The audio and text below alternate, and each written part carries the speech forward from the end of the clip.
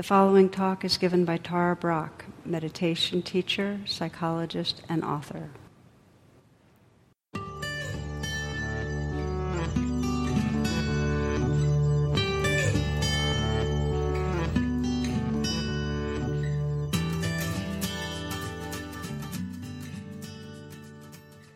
So welcome. Begin this talk sharing with you about a conference I presented at some years back. This was run by Tricycle, which is a Buddhist magazine, an online forum. And I was invited as to be part of the opening presentation. They had a lineup of us, and we were each asked to address a key question in spiritual life, which is what really allows people to heal and awaken, to come into freedom. And we were each asked to give 10 minutes to that. Now, just a little background. This Tricycle conference was held at the World Trade Center, and this was 2 weeks before 9/11. So here we were. And so I was in this lineup of 5 presenters, and they were all very, very well known. I wasn't. I was the only woman. And they put me as the second person, which I thought was great because it gave me 10 minutes to kind of collect my thoughts and come into presence, but not too long to go insane, with nervousness. So there I was. And the first person to speak was Richard Baker Roshi, who's the Dharma heir to Suzuki Roshi, who I admired greatly.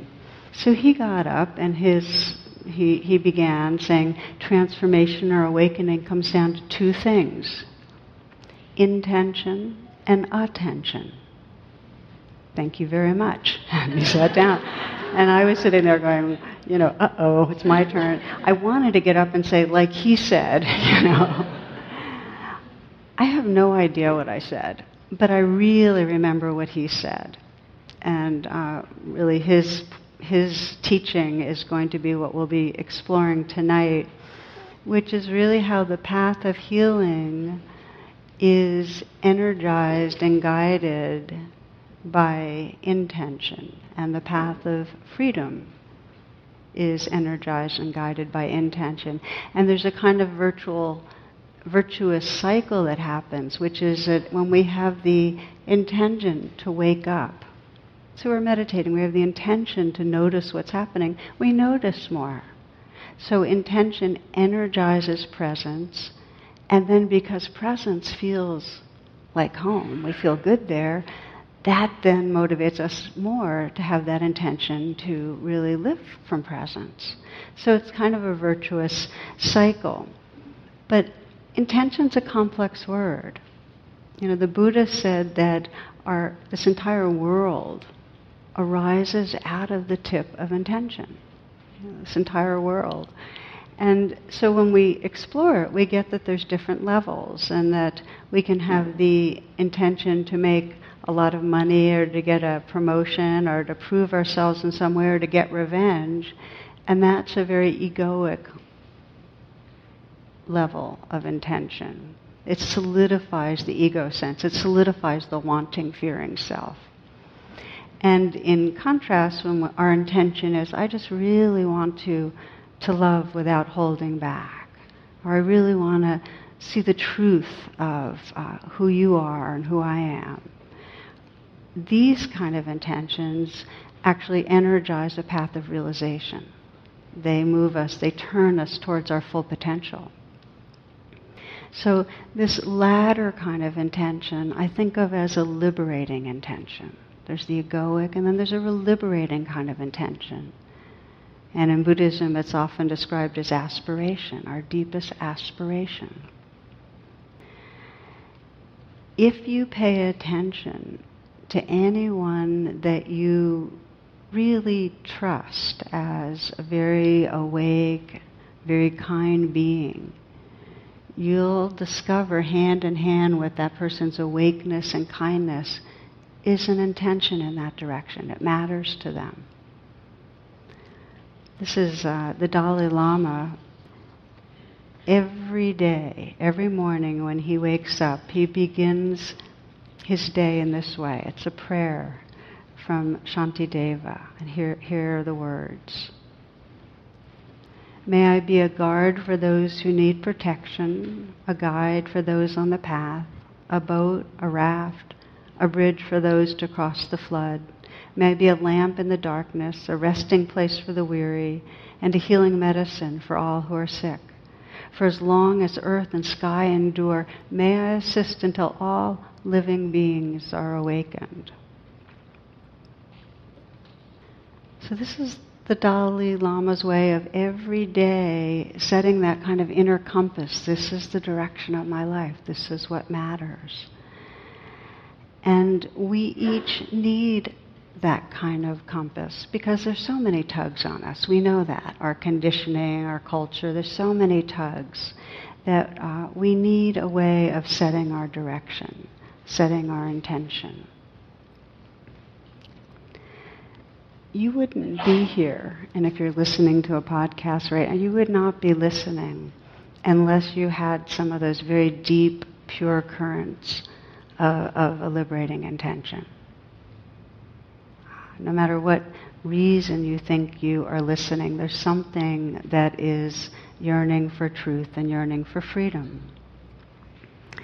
And in a similar way, we wouldn't be helpful to a loved one, or we wouldn't get involved in a creative project, or we wouldn't spend time in nature unless there was some of this flavor of liberating intention. But the truth is, if we look at our day, and I think it's important to do this, huge swaths of our day are not guided by or connected to that kind of intention. And instead, what we find out is that we're caught up in different currents that are really more to do with wanting and fearing. And the more stressed we are, the less we're tapped in. When I lead guided meditations, I always start with some getting into presence and then asking, what is it that matters to our hearts?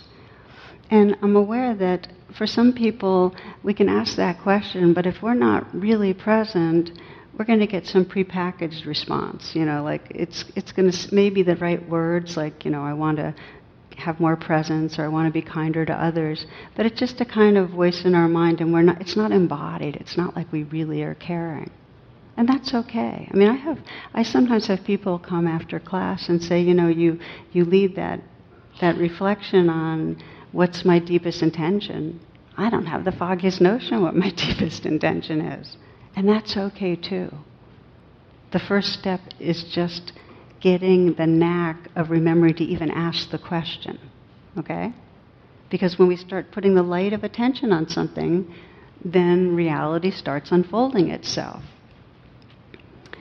So we start beginning to become discerning and noticing, right now I'm just operating off of egoic intentions. Like, what's driving me is, that I really want to check things off the list so I can feel like I don't have as much to do. When we are being driven by an intention that's really navigating, that's really moving us through the day, the key feature of that is that it's embodied. In other words, if an intention's impacting you, it's because something matters. And it could be something matters that you're drawn to take a nap, or it could be that you're drawn to comfort a friend. It's something that matters. So I'm giving you right now a key signature of intention. It has to matter. It has to be alive in your body. This in the Supreme Court, there's a kind of question of like, what's really behind some of the decisions? And Chief Justice Douglas wrote this. He said 90% of the decisions made in the Supreme Court are made on the basis of emotions. And then the other 10% is what's used to rationalize those emotions. The real decisions in our life come from our emotions. Culler's Castaneda, who writes about the shaman Don Juan, he writes, conclusions arrived at through reasoning have very little or no influence in altering the course of our lives. So what I'm getting at is emotions and the way that they express as intentions are a really major force in our life. Our life emerges out of the tip of intention. So it becomes a very, very important question. What's our intention? What's really driving us in any moment? Much of the day we'll find that our intention is driven by some need to feel more secure, some need to soothe ourselves, some need to prove ourselves, this egoic level. I have a drawing here of people in a 12-step group, and one guy is saying, "Hi, my name is Barry, and I check my email 200 to 300 times a day." How many of you feel like you have an addiction to email? Can I say? Just to keep checking. Can I say? Yeah. So there's some intention in there. There's something in us that wants to be engaged, distract ourselves with something that wants to feel plugged into something else. It's another way of consuming. And the truth is that we will always be driven by intention that's really strong in the limbic system, but then justify it with our rational mind. Like in this story, a mother was preparing pancakes for her sons, Kevin 5 and Ryan 3. The boys began to argue over who would get the first pancake. Mom saw an opportunity for a moral lesson and said, "If Jesus was sitting here, he would say, 'Let my brother have the first pancake. I can wait.'" Kevin turned to his younger brother and said, "Ryan, you can have the first chance at being Jesus."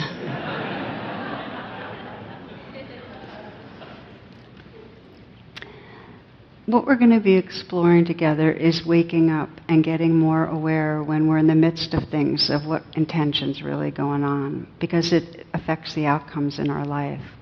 And we start noticing in our communications with each other that on some level we're trying to get approved of. That if we're really honest, we're wanting the other person to like us in some way or be impressed with us some way. We're trying to look smart. We're trying to avoid error. We're trying to get the person to cooperate. It's important to watch our motives because they are felt energetically by the other person. So if we're interested in real, authentic relating, we need to be onto ourselves in that way. So personal story is that 2 mornings a week, my husband Jonathan and I meditate together, and then we do a kind of check-in, and it's exploring what's going on for each other.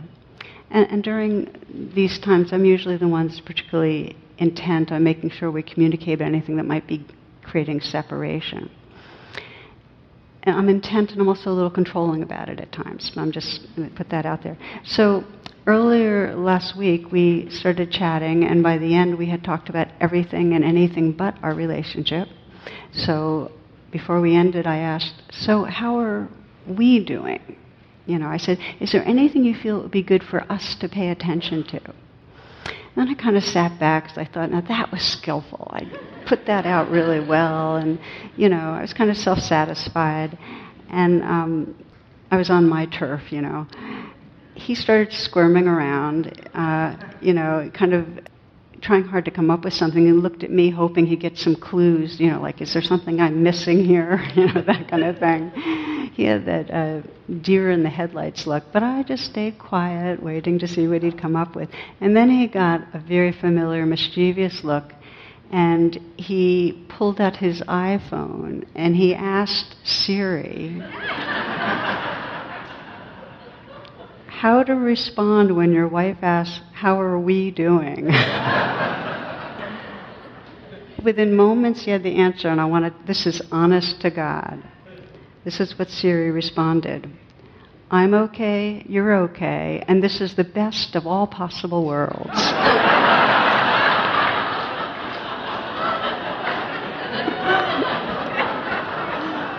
I gave up. She's too good, So we went on to plan an evening kayak or something else. I gave up. what was really fun when we were debriefing was just watching the levels of intention. Like here I had asked such a benign thing, so how are we doing? And so the moral of the story is watch out when somebody grabs for their iPhone when you've asked them something. But we're often it's sometimes a veil we don't see, in some sort of a trance where we're being driven by some want or some fear that's not in consciousness. And if it's not in consciousness, it's controlling us. So let me ask you just to take a moment to check in. I'd like to do this to really see how this is alive for you. And you might, as you check in, just review today a little, these last hours, and just to ask yourself, so what has been the predominant intention that has been moving me, guiding me, directing me?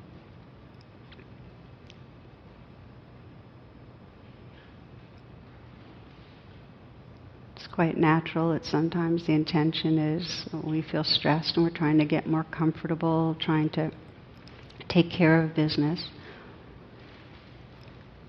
And you might have found there also is an intention to be present or to be helpful.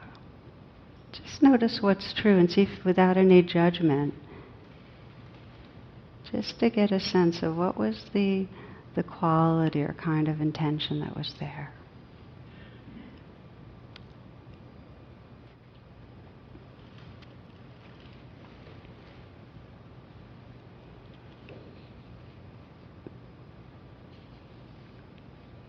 You might consider that the beginning of moving towards more liberating intention is just that you sense that matters to you, that you want to remember. In one of her poems, Mary Oliver describes kneeling prayer-like in a field, and she's contemplating with wonder a grasshopper who's gazing around with enormous, complicated eyes. She writes, "Tell me, what else should I have done? Doesn't everything die at last and too soon? Tell me, what is it you plan to do with your one wild and precious life?" What do you plan to do with your one wild and precious life?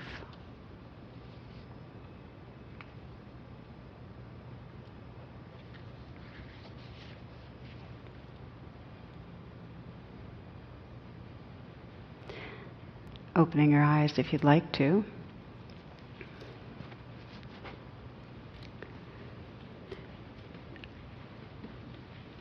So part of our daily trance is we're not, rather than that frame of this precious life, we're in a kind of routine, and it's as if it's just going to keep going and going and going. And we forget that life is fleeting. And sometimes it's not until something happens, something major happens to shake the grounds, that we actually reconnect in some deep way with that more liberating intention. There's a woman, Alison Ballantine, who's a pediatric physician, who was asked to give the commencement address for graduating physicians a few years ago, where she taught. And she sent me sent me a copy of what she read and what she spoke to the group. And I want to share a piece of this with you because I found it so moving. She said, we become so accustomed to life on the hamster wheel of achievement and approval that we just forget. We scamper on and on, chasing the ephemeral promises of someday all, or if only. She said, growing up, I learned a hard lesson about how that hamster wheel can cheat us.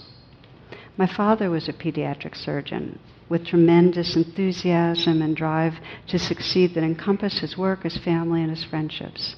He was a huge influence in my life. He taught me the value of hard work and the satisfaction of a job done right. But on a winter day when he was driving home from the hospital where he worked, his car slid on a patch of black ice, hitting a telephone pole on the driver's side, killing him instantly. He was 48 and I was 18. She goes on to say this is part of what serves as a reminder of her that I cannot live my life on the hamster wheel waiting for someday, or if only I.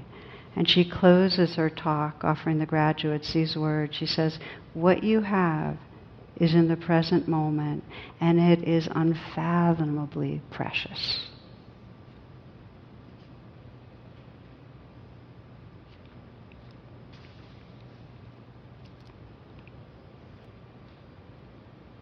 I heard a similar message from a woman who had a maybe 2-year-old daughter, and she was diagnosed with breast cancer and had a year to live.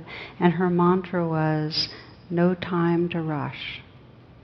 No time to rush. So this is the wisdom of impermanence. If we really want to start cultivating and nourishing a liberating intention, if we want to, it doesn't mean we don't take care on an egoic level, but if we want to be tapped into what really matters, this wisdom of impermanence is really important. It's truth. So we begin to we'll just look a little more closely at what happens. That when we have that wisdom of impermanence, we get clear more on what matters, and we also start looking at how we're living our life through new eyes. We start seeing just how distracted we are. This is Rumi. He says, gamble everything for love if you are a true human being. Half-heartedness doesn't reach into majesty. You set out to find God, but then you keep stopping for long periods at mean-spirited roadhouses. I think it's wonderful. Isn't that great? You set out to find God, but then you keep stopping for long periods at mean-spirited roadhouses. So let's explore a little what helps us awaken from a more egoic level of intention to liberating intent. And I'll read you D.H. Lawrence, who I think says beautifully. He says, men are not free doing just what they want. Men are only free when they are doing what the deepest self likes. And there's getting down to the deepest self. It takes some diving. Okay. So what allows us to dive, this is probably the key of everything, what allows us to dive is this present-centered attention.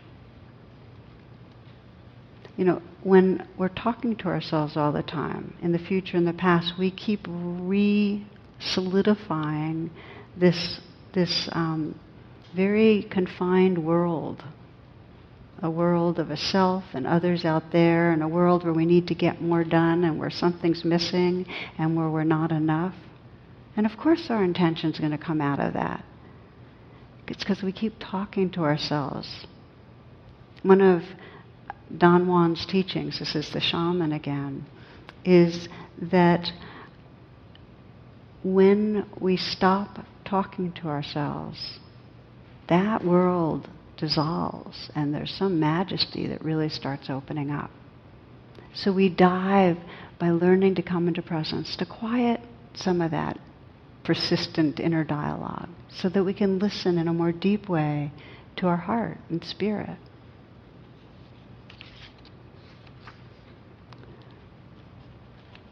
So the basic notion is if we don't have some capacity to attend to what's here and now, we cannot attend to what most matters. And this is, I think, said beautifully by Denise Levertov in her poem Flickering Mind. She says, she's speaking to God, she says, Lord, not you, it is I who am absent. I stop to think of you or think about you, and my mind at once, like a minnow, darts away. Darts into the shadows that gleams like frets unceasing over the rivers purling and passing. Not for 1 second will myself hold still, but wanders anywhere, everywhere it can turn. Not you. It is I am absent. You are the stream, the fish, the light, the pulsing shadow. You, the unchanging presence in whom all moves and changes. How can I focus my flickering, perceive at the fountain's heart the sapphire I know is there? This diving, this coming home into a liberating intent is made possible as we begin to quiet and listen to that sapphire in the depths of the fountain. Quiet and listen. What is going on right here? When we bring the light of awareness to our intention, what we might find is, okay, what's going on is I'm wanting to prove myself, or I'm wanting approval, or I'm wanting to numb myself so I don't have to feel this. But if we keep paying attention to that intention, it'll start unfolding into something increasingly pure and deep.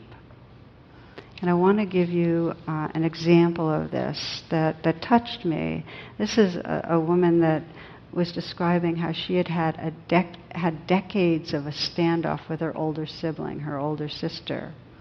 And as a young person, she was kind of the hippie of the family, kind of impulsive and non-traditional. And she also was the bad girl. She got into all sorts of trouble when she was younger.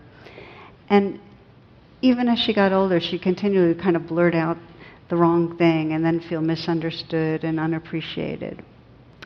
So she and her sister were distant, and there was a tension, and she had once really kind of offended enough so that she wasn't even invited to one of the niece's weddings after a particularly bad argument. So there was a real estrangement.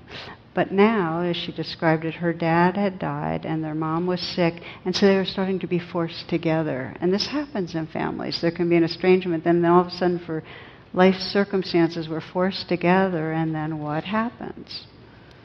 So there they were. It was a Thanksgiving gathering, and she was, a more mature person, and she decided she was going to draw on her meditation practice, but she was ready for a difficulty that would inevitably come with her sister. And sure enough, they were talking about her mother's diet, and this woman suggested that her mother would be healthier if it was gluten-free because of some problems her mother was having. The older sister just got fed up. She goes, everything has to fit with your philosophy. Here you go again. And she left the room kind of in anger and frustration.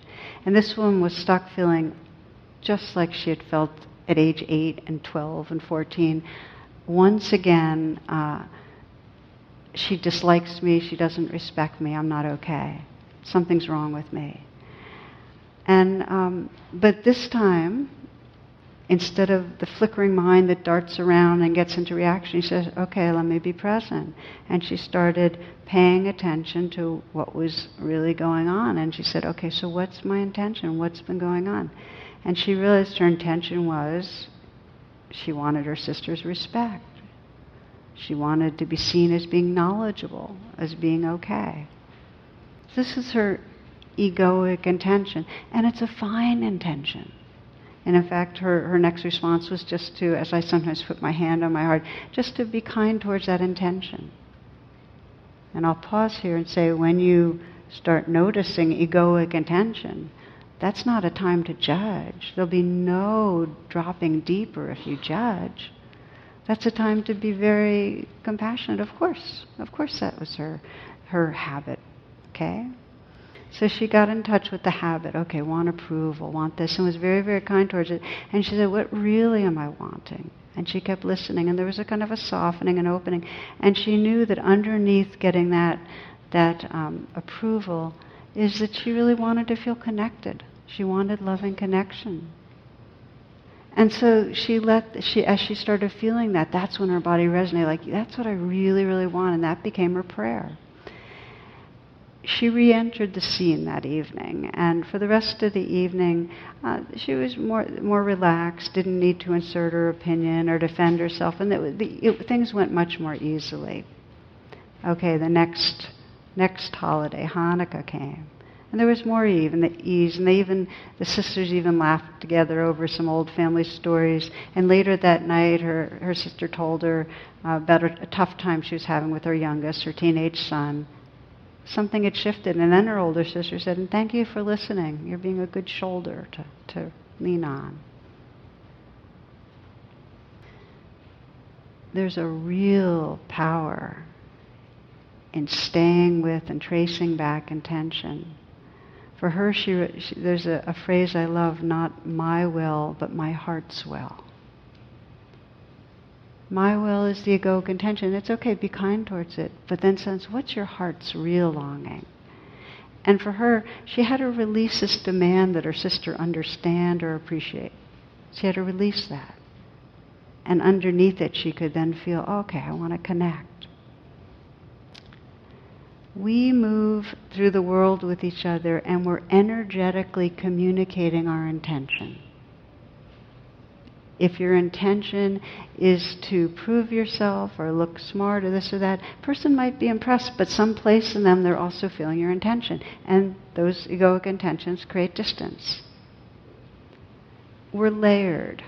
I think of our intentions as marbled, but when we start shining the light of awareness on it with real kindness, then the purity begins to express itself more and more, and it becomes our prayer, becomes a liberating intention. Maybe we'll take a moment to reflect. I'll give you a chance to explore how you might kind of work with this one in life.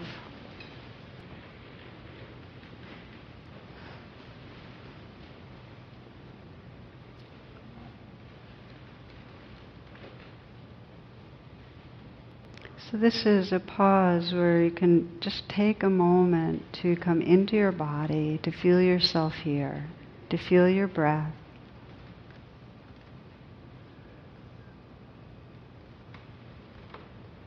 As we've described, if the mind is all distracted, it's very hard to pay attention to the heart and what really matters. So you can bring yourself back right here by feeling the aliveness in your body, feeling the breath at the heart. You might sense your intention to be right here.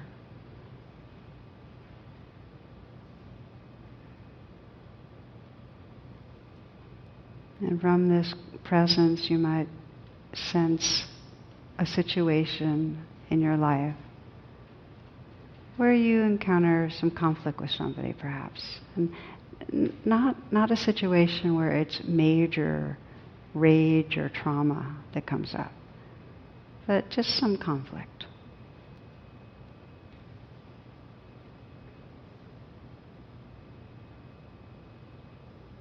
And if you have a situation like that in mind, where there's tension and distance, easy misunderstanding, offense, you might review the situation and go right to the point of where there's the most kind of estrangement, where you feel most, in some way, that you're adversarial, aggressive or defensive.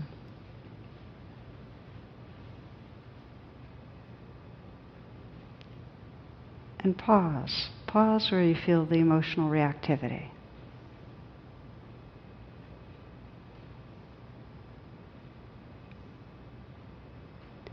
And just let yourself feel the reactivity, whether it's hurt or anger, whatever it is. And this is time to mindfully inquire. So what has been my intention right now? What am I trying to get from this person or make happen?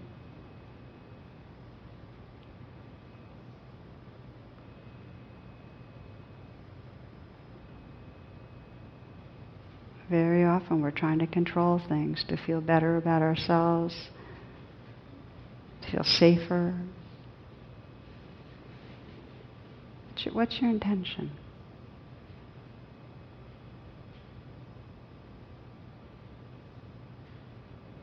And as you sense into it, It's usually this egoic layer. It's kind of driven by the limbic system, where our wants and fears are active. Take a moment to offer some genuine kindness. This is human. This is natural. It's okay. It's critical to take the moment to offer a gesture of kindness. And if it helps you to put your hand on your heart and just really, it's okay. This is a natural human response. Everybody is rigged to respond with this egoic level of intention. Everybody. We all have that. Trying to control things in some way. Just offering kindness, gentleness, and then with some real interest, keep listening inward and sense what matters most to me with this relationship. What's most important? What's really my deepest, most compelling intention?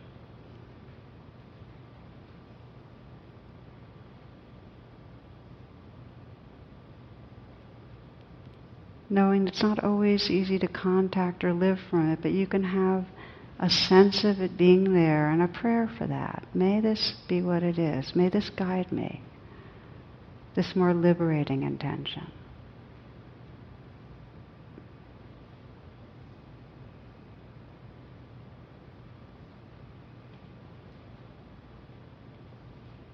And you might sense in the days and weeks to come the possibility of pausing when there's some conflict and reactivity. And instead of the old pathways of judging or withdrawing or lashing out, just pausing and just saying, okay, what's my intention right now? If you have a chance to do that. And being kind towards yourself and then sensing what really matters. What really matters.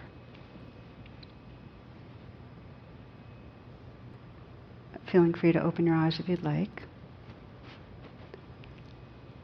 So often what happens is I'll get the question, how do I know if it's a liberating intention? Like, how do I know if I really have touched into a deep aspiration? And I'd like to put out a kind of roadmap I find helpful, a few different characteristics that let you know when you've really tapped into a liberating intention.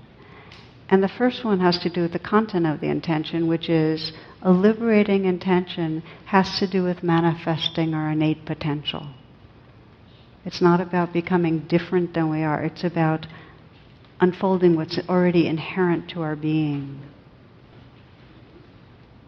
It's like the flower aspiring to bloom, that we aspire to express our creativity or to embody love or to serve from our hearts.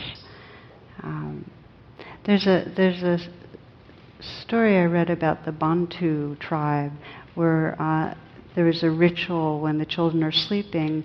The father goes around and with each child and whispers in his or her ear, "Be who you are." I think that's the essence of a liberating intention, is to truly, truly embody the love and the awareness that's our nature. But there's different language for it. But this is in contrast to the aspiration that, God damn it, I'm going to hike the Appalachian Trail, or the aspiration, I'm going to create an app for instant samadhi, or whatever it is. It's like it's not about setting a new goal or a thing to do. It's about manifesting what's possible. That's one piece. The second I mentioned earlier, which is it's a true aspiration, a liberating intention when it's embodied. It's like your body zings with it. Your body knows. It's sincere. The word sincere, it's from the Old English when they used to put wax over I think their silverware, what they used, whatever forks and knives and so on. Sincere means without wax. There's no covering, so it's just that real immediate tenderness. There's an innocent quality. It's embodied, innocent, tender. Here's Oprah Winfrey. She says, before you agree to do anything that might add even the smallest amount of stress to your life, ask yourself, what is my truest intention? Give yourself time to let a yes resound within you. When it's right, I guarantee that your entire body will feel it. Okay? So you get the idea of, so we've got the first piece of a authentic, liberating intention is really its intention to live truth of what we are, to help others live the truth. It's to manifest potential. And the second piece, embodied, sincere, without wax, innocent. The third one is that an authentic, liberating intention always relates to this moment. It's the inquiry of, what does my spiritual life aspire to in this moment? So it's not like that in 5 years I aspire to be patient and kind. A liberating intention is, please may that kindness be here. You might remember St. Augustine, he writes this, he says, Dear Lord, please give me chastity and continence, but not yet. So those are the three. A liberating intention when it's towards being all that we are, when it's alive with caring, and when it has to do with right now, living it right this moment. It's like that bumper sticker one friend told me she saw in the Beltway. It says, if you lived in your heart, you'd be home right now.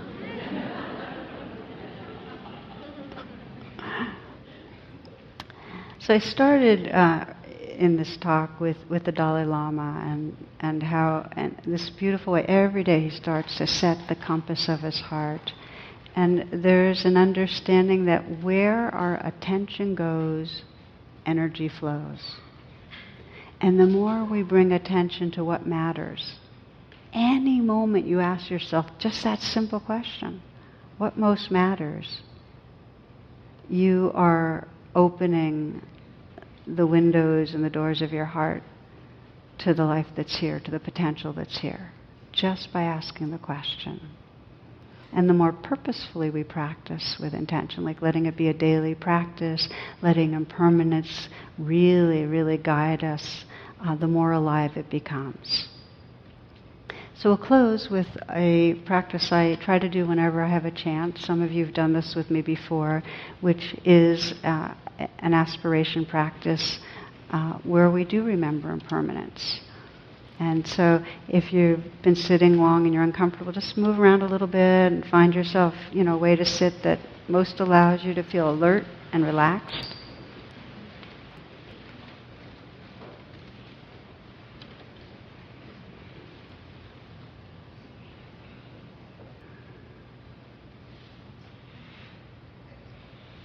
Knowing this flickering mind that darts all over, you might take some moments to establish presence, to feel yourself really coming into your body with your senses awake. Take some moments to listen, receptive.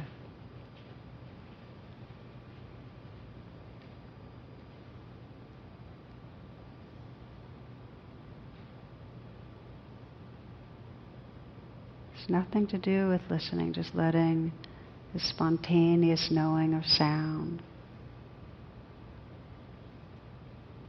And with that same receptivity, listening to and feeling the life that's right here inside you. Noticing that you can relax a little, just soften and relax a little. Perhaps extend the breath a bit, a deep, full in-breath, and a slow out-breath. And feel the aliveness. Let your senses be awake. Sense a quietness that's here.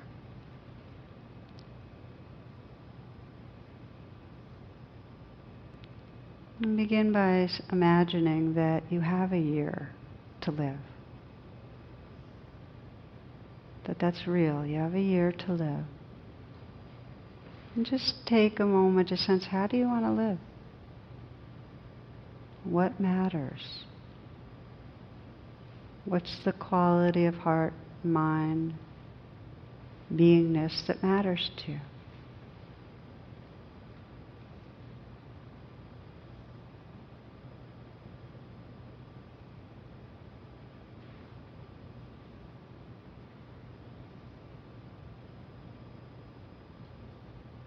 and that now you have a month. Just a month. And just sense that. Listen to your heart. What matters? How do you want to live? How do you want to be in relationship with others?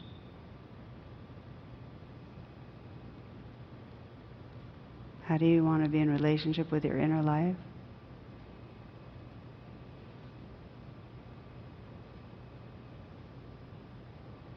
What's the quality of heart, mind, being that matters?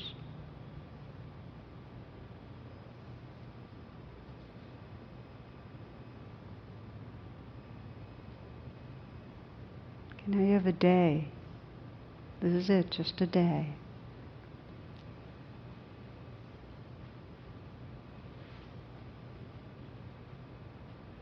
How do you want to move through the hours of this day and the moments of this day?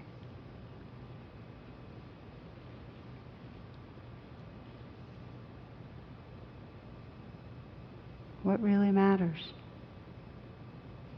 What's the quality of being that you want to embody or manifest?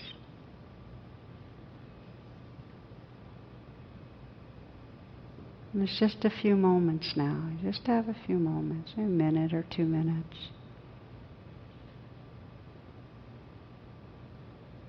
What is it that matters right now? Right now.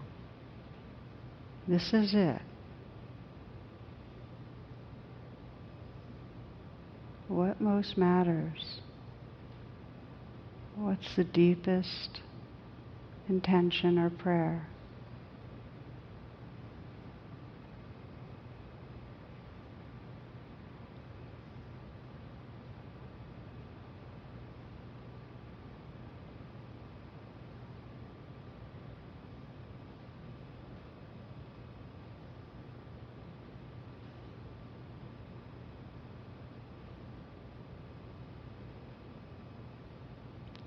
Bringing your intention right into this moment and just being what matters.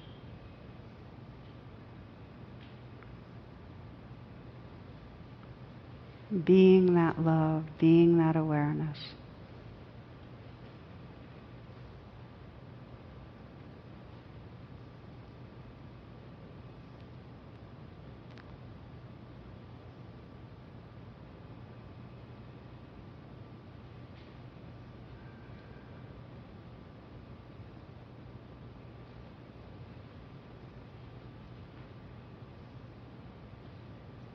And closing by sensing the sincerity of your prayer, that what you know most matters be remembered,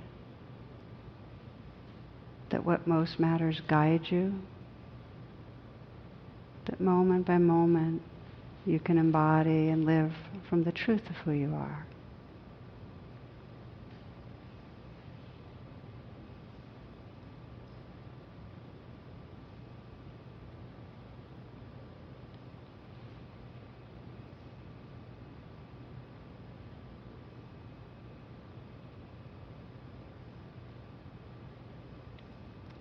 Namaste and thank you.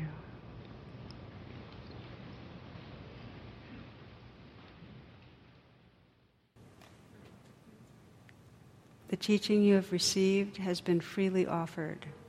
If you'd like to make a donation, learn more about my schedule or programs offered by the Insight Meditation Community of Washington, please visit tarabrach.com and imcw.org.